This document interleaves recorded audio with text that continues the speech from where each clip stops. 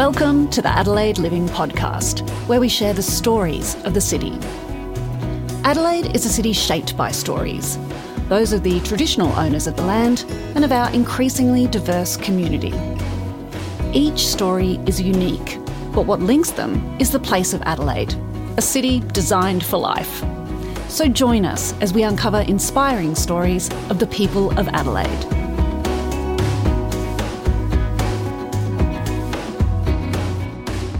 How can we imagine? How can we create our future? How do we learn to unlearn, unmake, rethink assumptions and reimagine possibilities? One thing we know from futurist Dr. Kristen Alford, director of UniSA's Museum of Discovery, or MOD, is that none of us can make the future by ourselves. It builds through a collaborative process of conversation and negotiation. MOD helps that happen by building our capacity to think about the future better, and critically appreciates that effective learning doesn't have to be serious all the time.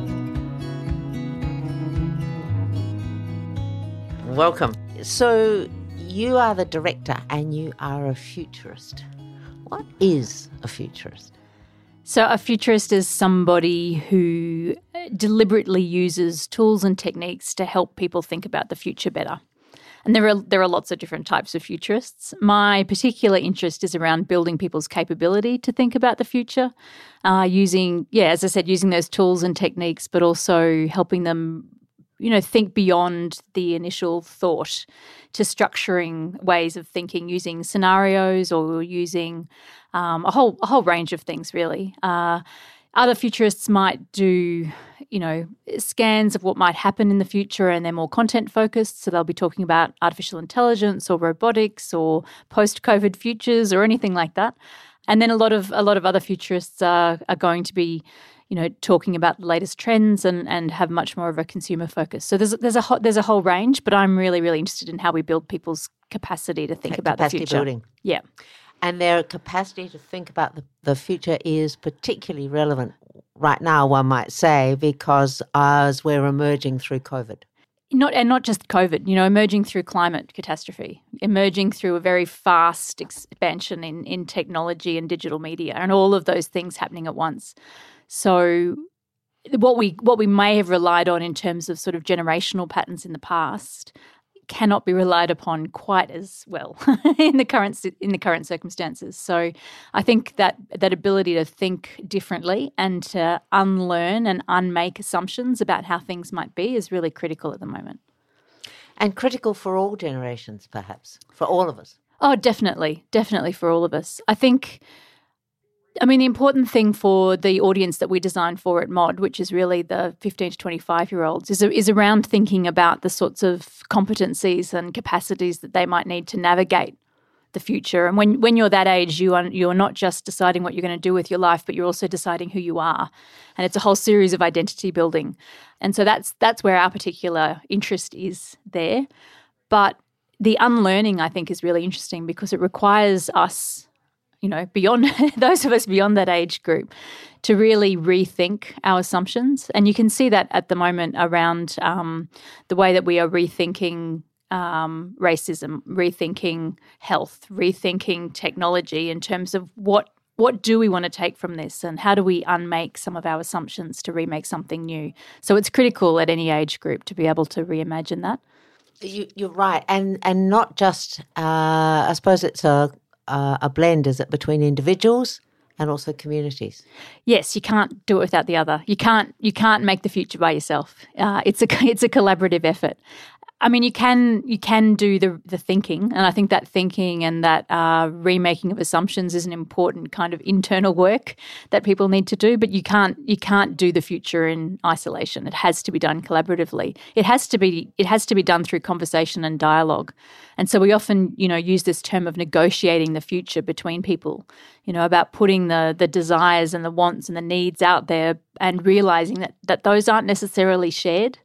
That people have different desires and needs, and therefore you need to negotiate and you need to come to something preferably that benefits everybody. But but certainly you need to come to some compromise, or you need to come to some prioritisation of what we want the future to be. And you can see that playing out at the moment in the media. So, for instance, when we're looking at post-COVID futures especially, there's a narrative about needing to snap back and for the economy to recover and for people to return to jobs, and that's a genuine desire and a need. At the same time, you have dialogue around what happened to free childcare and why aren't childcare professionals eligible for JobKeeper? That's not a very feminist future, and so people are arguing around where are the women's voices in the type of future we want to create. You can hear that through the Black Lives Matter protests, about this future. COVID isn't critical for us. Actually, state violence is more critical in terms of life and death. So you can hear these futures negotiated out just in the news this morning.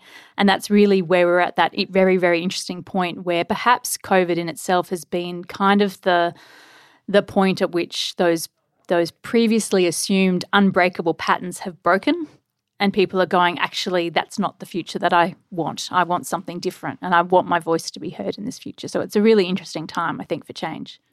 Interesting time for change, and change is better when people have the best tools to help them with that change. And that comes back to how you see your role as a futurist, which is building people's capacity so that they go into that sphere not just with this is my scenario and I'm going to fight to it, but more this is possible scenarios and how can we work together, and is it a collaborative model? Yeah, and I think there are elements there about unpicking, what is a deeply held value and what is a more lightly held pattern or habit. So I think some of the structures that we might put into futures thinking are around kind of getting to those deeply held metaphors and very old patterns of macro history, if you like, so that we can understand those versus understanding things that we thought were unfixable or thought were unchangeable, but are actually very, very lightly held patterns and habits. So, we can do that by testing scenarios. We can do that by testing sort of extremes. Do we have this or this? And how does that play out when we add a new thing to the mix? What happens when we play with the speed of time or the pace of acceleration?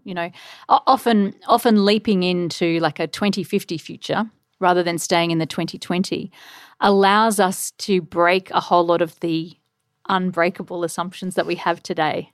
So we can say, well, in 2050, it looks like this. I mean, that's what we've got at MOD at the moment, an exhibition that is set in 2050, and we can say in this 2050 world, there has been action towards climate and the world looks like this. And we don't necessarily have to worry about how we get there and how we negotiate all of those hard kind of policy arguments. We can just step into that world and feel it and see what it's like. And that gives us then room to find something different today. Which is very exciting space. Yeah, it is. And I think that's the bit that sometimes we miss around futures is it is about the present, but it's about using that space that doesn't yet exist as the space for creativity, and then looking at the actions that we might bring into the present to make that difference. And I think the biggest thing for me about building people's capability is you have this shift about, how am I going to future-proof myself? How am I going to cope with this future? How am I going to deal with all of these things that are coming towards me? And by building futures thinking capability, that slowly morphs into, well, what role am I going to play? And what is the future that I want to create? And it becomes filled with agency and creativity rather than being kind of accepted. And that to me is why I bother. That's why I bother in the capability building space. Agency and creativity. Now, MOD and Adelaide, bring it to that then. Would MOD be the same if it were not in Adelaide? How have the two helped build each other with agency and creativity? Yeah, this is something I think about a lot because there are some models of museums and gallery spaces that kind of sit at that intersection of science and art. And Science Gallery that came out of Dublin is one of those, and that's now a national organisation. But we are actually really different to that model. And I think it's because we are built here, specifically designed for people here. So part of that is being at the University of South Australia, because that has a long history in kind of design and creativity through the Art, Architecture and Design School.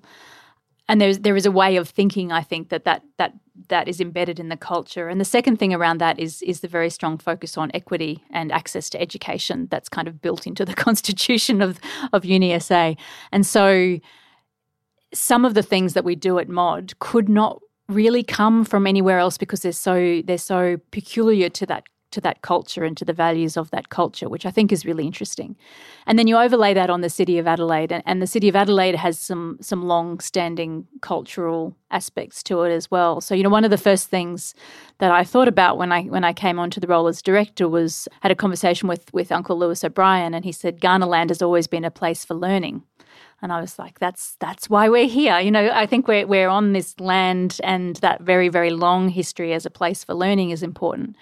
I think a place that has a European heritage and social innovation is really important because it's purpose-driven and it's equity-driven, and that happens partly out of UniSA but also partly out of Adelaide and that history of social innovation, I think. The other thing is kind of size and space. So, when I first moved to Adelaide in 2007, I moved from Melbourne, where the work that I was doing there would take me a long time, because it would take me a long time to go through the chains to find the people that could really make the decisions. And here, everything is 2 people away. And so you get to the people who can make decisions very, very quickly, but you also have this kind of simmering level of creativity because people aren't networked in siloed discipline areas. They're networked across disciplines because of the scale of the city itself. And so I think there is something in our ability to know an artist and know a researcher and know a developer very easily that allows us to build the sort of thing that we could in MOD. And I think in a larger place, we might be more sort of funneled into being research-centric or artist gallery-centric. And here there's more flexibility because those networks are more easily accessible. And so there is something around the size. And I think the other thing that's interesting for us is we're not particularly interested in the scale of MOD. It doesn't need to be a very, very large, dominant global entity. What we're interested in is how we lead discussions around innovation and how we help bring people along on those innovative discussions. And so what I'm finding more recently, I mean, we've only been open 2 years, but when I look at the impact we're having globally, it's very much around being a place where we can experiment, we can trial things, we can do things in a much more flexible and fast responsive way than a very large organisation in a very large city which has a whole lot more constraints. So there is a sense of freedom here that you wouldn't get somewhere else. Sense of freedom, sense of creativity, sense of agency. You bring it all together from that very small hub. Just tell us a little bit about what is MOD? Who are the people that build up MOD and some of the skills they bring in? Yeah, so we have a core team of 12 people and a casual team of about 20 people. And so our casual workforce are on the floor having discussions with our visitors about what they're seeing and interpreting those, and that allows that conversation to happen. So when I said, the future is all about conversations and negotiation, that plays out on our floor through our moderators. In the core team, then we have some of us are devoted to the operations of MOD, making sure it's a safe place and making sure that visitors have a really great time when they come, that we can accommodate, schools and some of the projects that we do around the, curriculum for students in schools and in university are tied to that. And then most of the team is involved in design and production.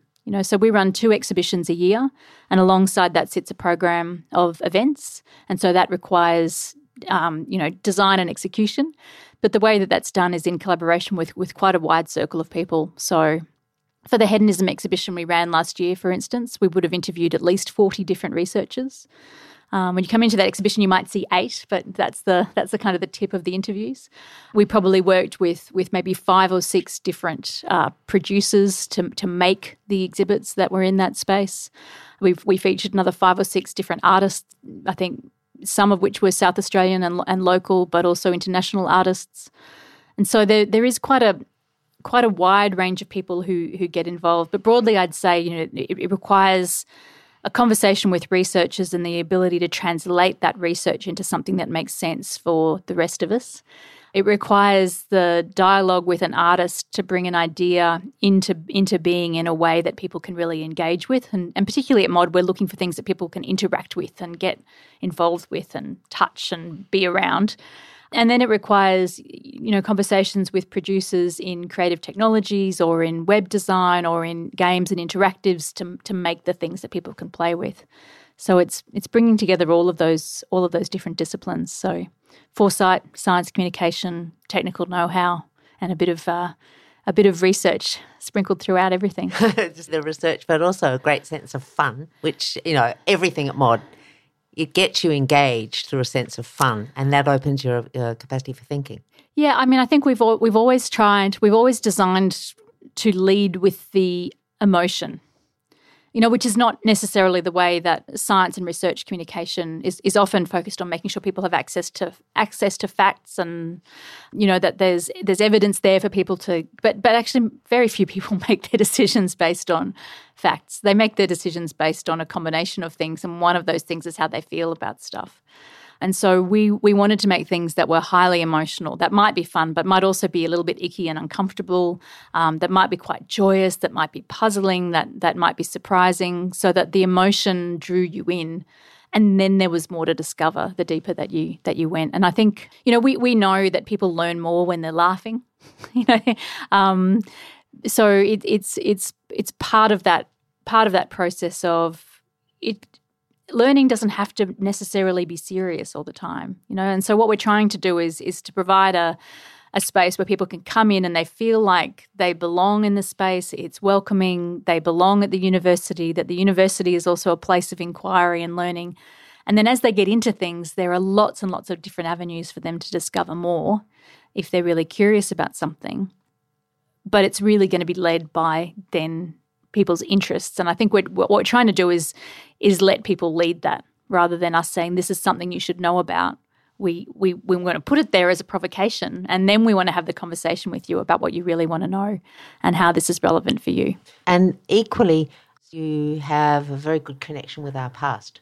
Yeah, it's critical. And again, that's based on place, right? So the University of South Australia has, some quite deliberate policies and programs in place to allow access to Aboriginal and Torres Strait Islander studies, for instance, and is keen to make sure that the university is a place for Aboriginal students to thrive.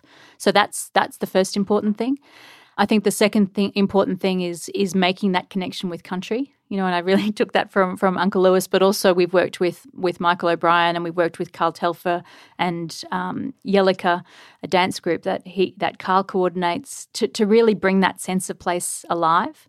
And so Carl's worked with us on a series of touchscreens that illustrate the Kaurna seasons, because there are 4 main seasons and another 2 or 4 wind type seasons. And up until recently, I hadn't really realised that was embedded into the landscape, which is crazy because obviously it would be. And we find that with a lot of our domestic and our international visitors as well, that isn't necessarily common knowledge to understand those seasons and what happens. So bringing that into play is really important. But I think more broadly, when I talk about, futures and unmaking assumptions, part of it's also unmaking the assumption that there is only one way to view the world. And so at MOD, we are trying to be very two-way minded about the exhibits that we put in because of our place on country. And so that's really about bringing both Western ways of inquiring around the world, science, technology, the way that we think about history, all the way that we think about disciplines, as well with an Aboriginal way of thinking about things, which is different and no less valid. So bringing those 2 ways of knowing is going to be much richer for us in the future than relying on one. Or in your interweaving, you make a stronger blend. Yeah, and I think you open up possibility for future. I mean, I think, when you look at some of the aspects of connection to country has important aspects for how we might cope with climate and environmental aspects in the future, and we need the environment to thrive. We can't. It's where we live. And so rethinking that and how we bring that in to a community way of thinking, I think has great opportunity. Rethinking aspects of reciprocity in terms of, being in relationship with each other and the identity not coming just from our individual way of thinking, which is a more of a Western approach, but also thinking about how we are, in relationship to each other and what that give and take and what that respect and responsibility is, I think, is very enriching to the way that we might think about the way we might think about a system in general. So there is some real value in bringing those things to merge. And I think the other thing I think is really important, and we've been talking about COVID as well, understanding the waves of pandemics that have happened previously and how communities have responded or not responded and what the outcome. If you don't understand that, we're doomed to make the same mistakes. And so having that understanding of history and then being able to rethink it in the present, knowing that there will be differences because of our context, but appreciating where those similarities are is really important if we're going to find creative ways of making the future as well. And I take your point, it's a good one, that COVID is only one thing that is affecting us. But if we just put in a COVID lens for the moment, is there a COVID silver lining for Adelaide? Oh, I think, I'm just going to speak for myself, but certainly, I think back to that wave of uncertainty in kind of early March, mid-March, where you could sense something was coming. That didn't feel like a safer place in the world than here. Like we that remoteness that we have, the ability to protect, I guess, the state because you don't have that population that might sit around a large city like New York, for instance. It did feel very safe. I mean, it helped that the weather was beautiful in April, and that everything slowed down and you could hear the birds, and the real sort of sense in community that we saw around that time was pretty special. Being able to not be, in very high density kind of environments, I think is a real value. I mean, I think we do need to think about that with our car usage, So there are kind of downsides to having that very spread out population as well. But for COVID particularly, I think there was a real sense of small numbers and being able to spread out and feeling very safe here, I think was really important. And I think the other thing, and we saw this with the state government's response about working with Detmold to locally produce face masks. And, we interviewed Professor Emily Hilder from UniSA recently talking about the testing of those face masks. That happened incredibly quickly.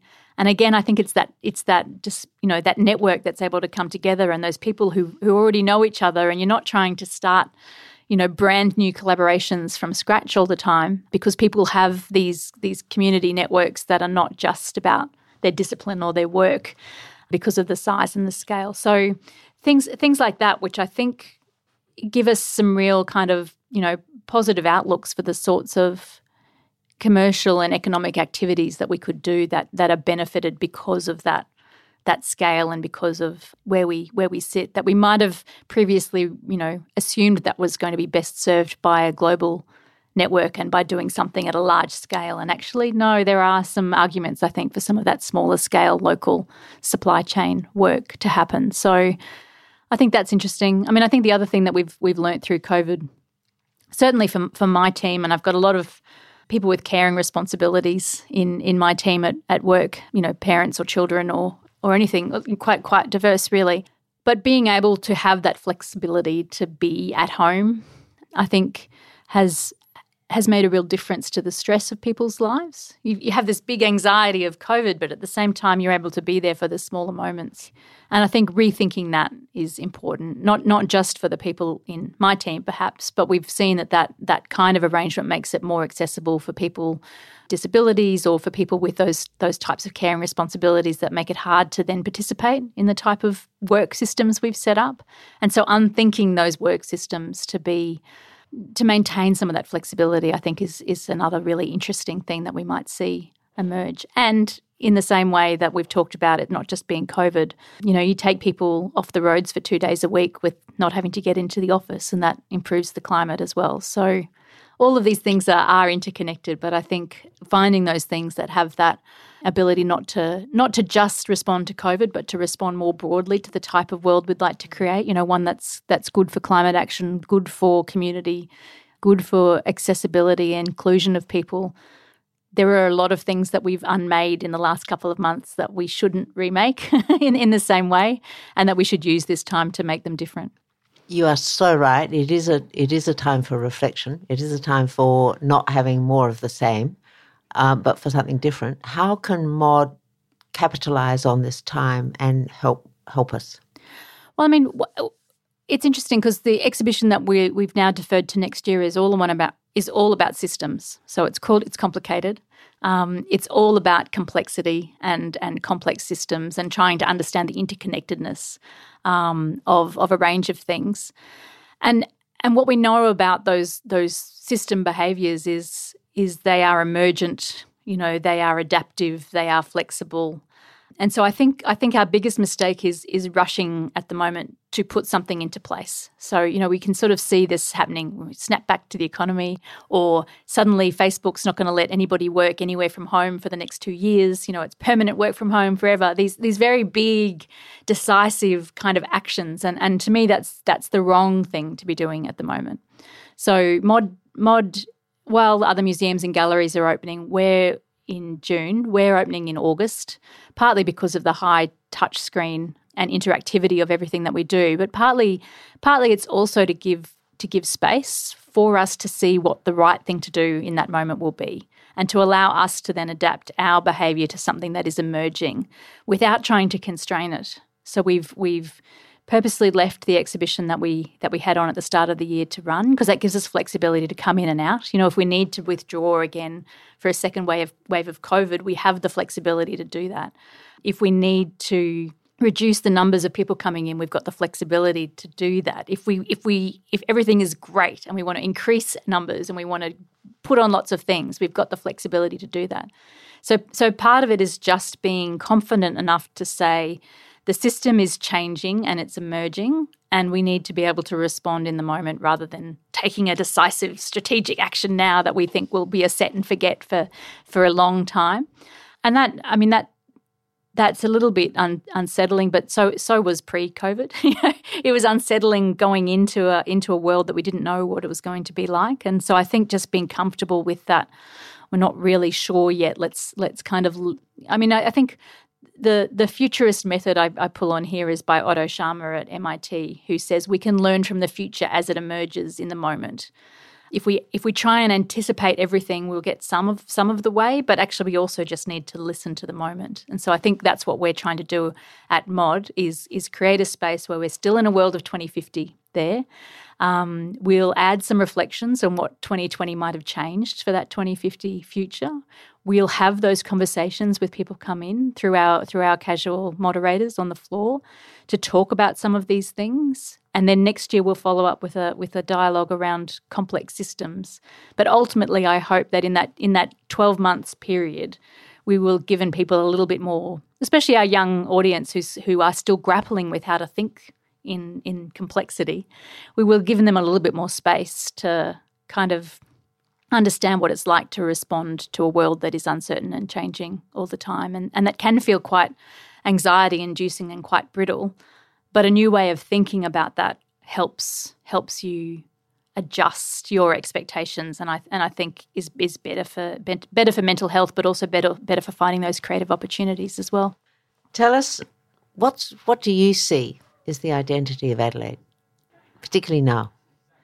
Oh, it's such an interesting contradiction, I think. So on one hand, there's this kind of surface level conservatism, which is don't disrupt us too much. We're happy where we are. Some of that is, we've got this lifestyle which feels safe for many. I mean, not for all of us, but for many of us, and you don't want to rock the boat. So there is a sense of conservatism that I see, which is probably because we are, less exposed to the winds of the world, the winds of change in the world, I think, to some extent. But I think what's interesting about Adelaide is that underneath that there is kind of this raging creativity. So it doesn't take too much to break that brittle surface. And that's the bit that really excites me. So when I moved here, my neighbours moved at approximately the same time, and they'd been in London and New Zealand. And, I remember having a discussion where we were like, oh, it's very, very conservative. And then a couple of weeks later, I realised that I'd met 8 or 9 different amazing people all sitting under the surface playing in really interesting spaces. So that's still the way that I see Adelaide in some ways, that there are some things that look very fixed and that look very neat, but actually they're not. They should be easy to play with, I think, and to explore. And I think there is that sense of creativity and design that comes through. There's this sense of the value of the green city, which isn't necessarily about preserving things. It's about being actively involved in nature. So I think it's got this interesting sort of space where both faces of Adelaide are quite different, but it's the creative, curious one that makes me stay. And that's the one that MOD taps into. Now, one of the things that MOD does is taps into that through all its activities. But how does MOD use art and culture to demonstrate or illustrate future possibilities? Well, I think it's interesting because the role of the artist is to make meaning out of something for people and help people see things in a way that they might not have considered before. I'm sure I've got a million artists arguing with me on that one at the moment, but that's certainly how I see the role of art is to take us into a different space and in a different world, and to be critical or be curious about something in a way that we've not previously seen, and to tap into that emotion. And so it's essential as part of what we're trying to do at MOD is to draw in that sort of sense of art and culture. And I think for us, bringing in what's happening locally is really important. And so, in the same way that we try and showcase the research and innovation that's happening in the state, being able to feature local artists and work with local artists to deliver some of our exhibits is also really important. But it also ties into that, the rhythm of the year here in Adelaide, where you have this, this gorgeous long summer that then erupts in heaps of festivals and activities, and then kind of this period of sort of rest and reflection where people kind of retreat and then come at it in September, October. I think that rhythm of people engaging in art and culture is interesting, and I think that goes to some of our identity as a city as well. There's that we feel like it's a really critical, important part of the fabric of who we are. And it's at all levels. Like, it's not just the major performing arts companies or symphony orchestra. It's all of the grassroots kind of participatory art as well, and it's festivals like Sala. So I think, that kind of diversity of scale of how we engage with culture here is really interesting as well. And the last thing we want to do is return to normal.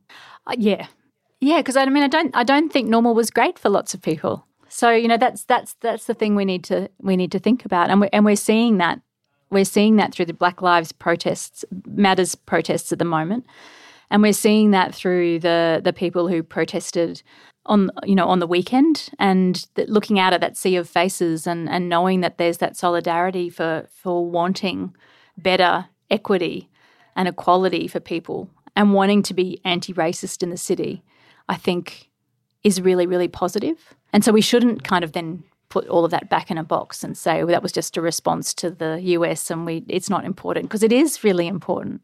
And we shouldn't be looking at the reductions in carbon emissions and saying, oh, that was just a special event, and then go straight back to normal. Like, we should be looking for other ways in which we can make a difference there. And, simple things. You look at the rate of flu transmission, and it's much lower than it's ever been, which again is of benefit, especially to our older population who are more vulnerable to worse effects from flu. And so thinking about that community care and thinking about how we treat each other and thinking about that connection to the environment, I think those things are really important, which isn't to dismiss the importance of economic activity or outcome and return to work for people and making sure that people have access to the resources that they need. But if we could think about that in the context of our relationships and in the context of our environment, I think we'd have a much healthier output for everybody. I agree. Now to you. Can you tell us about your process of emerging from metallurgist, I believe? Yes. To researcher, to futurist? And then part of telling us that story, what lessons are there and how does one prep to be a futurist?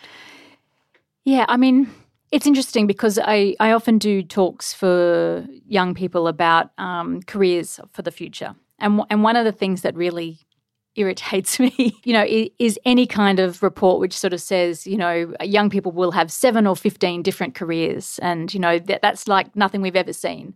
And I'm like, that's what women have always seen. And so, when you go into the workforce and then you have children and you have to get out of the workforce and push your way back in, you have to reinvent yourself at all of those steps, I think. And so, I have had 14 different careers. And part of that is to adapt to being part of my, wanting to have a family and being part of community and taking on those various roles. So I guess the first thing I'd be saying is don't be afraid of that transition. It's not a new thing, and there are plenty of examples for you to look at in terms of how you might reinvent and readapt. And so mine was very much around. I did engineering as an undergraduate. Really, really enjoyed it. Went to work in a mine in northwest Queensland after doing my PhD. Still really enjoyed it, but realised I wasn't terribly good at it. Like I'm a big picture thinker. I'm not a really a great technical analyst, and so wanted to get closer to the decision making. And also that's when I met my husband, and we couldn't both do fly in, fly out, and have a family. And so I felt that. I mean, he's a much better technical person than I am. So I moved into human resources, which is a weird sort of side path, but it was about getting close to the strategy of the business and understanding culture, and then moved into a series of roles looking at sort of marketing and communication and strategy development and a whole lot of different things while I was raising small children, working for myself. And so I do things that I really didn't have a lot of background in, but that's what Google's for, and I think, and there are always ways to learn new skills. And so that learning and relearning is really important. And, I will credit a very good friend of mine and mentor, Dr. Peter Binks, who took me on for that first HR role. And when I went to that interview, I said, well, I've never done HR before. And he said, how hard can it be? And I kind of went, well, people do hold degrees in it. Like, I'm sure it's not straightforward. But that how hard can it be became a real mantra for me. Like I moved into comms and again with Peter, and I'm like, I've not done marketing and communications. And he's like, how hard can it be? And I really like that as a orientation, because the answer is it is really hard, but it's also not as hard as you think. And I think holding that contradiction is actually really great. And eventually I did a Masters of Strategic Foresight, which is how I got into being a futurist. But it was a combination of all of those different kind of skill sets that really gave me the grounding. So the Masters gave me, access to theories and processes and methodologies to make sense of that weird career path. But actually the weird career path makes perfect sense in hindsight. And and then I guess some of the other careers that I've had are not paid careers. And so I also would encourage people not to think about work as the paid work only. So some of that is things like starting TEDx Adelaide here and working out how to manage, 3,000 or 300 people events. Part of it is, getting interested in things that otherwise I wouldn't have. So I worked with a animator for a long time in my business where he would make science animations, and so I got to produce a whole lot of those. That's not something I would have otherwise done. So some of it's just saying yes to the things that are interesting, and yes to the volunteering opportunities that might come, because they bring rewards in unexpected ways. They certainly do, and the learning potential is so much more than just the classic linear path. Because the linear path might be fine, but it could only lead you to a linear destination. Yeah, and I look, like I've got 3 teenage daughters. So, one of those has just started university, the other 2 are still at high school. And I look at the decisions that they're trying to make about what they should do with their lives, and it feels very permanent, And if you're going into a university degree, that might be, 4 to 6 years for you to get the qualification you want. It is a big decision. It shouldn't be done lightly. But you don't have to stick with it. So I think that's the other thing, is that as you learn more and as you move into the world, that period of questioning and rethinking and all of those little crises that we have along the way, the mid-20s crisis, the midlife crisis, I'm sure we have a post-retirement crisis. Those are there to help us kind of make sure that we're making the most of life and not just kind of coasting along on a path that we wouldn't have chosen for ourselves. So don't be afraid of those either. Final question. What does the future hold for you? Oh, for me, well, I've always said I'm a starter, not a maintainer. And you can you can see that in that little potted career history that I've just given. I enjoy that moment where you're bringing something new into being, and that's what I've really enjoyed. I mean, and I think our team has enjoyed over COVID is that, when we realised we had to close galleries, we did this very fast pivot, and within 2 weeks we'd launched a brand new online exhibition.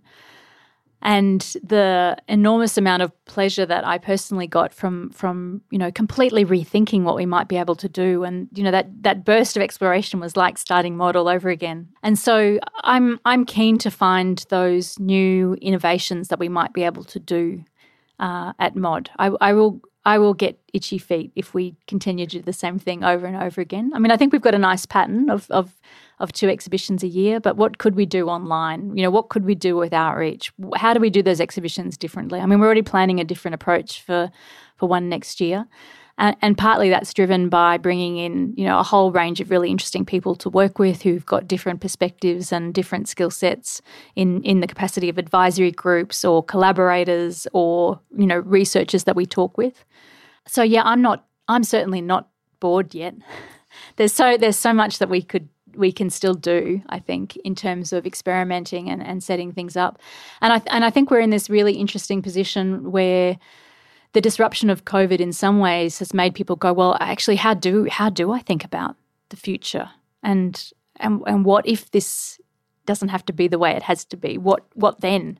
And so there is I guess a few institutions like ours globally that have a very future-focused mindset, and being part of that global conversation about what does a community asset that helps build capability around future thinking, I think, is the next kind of big question.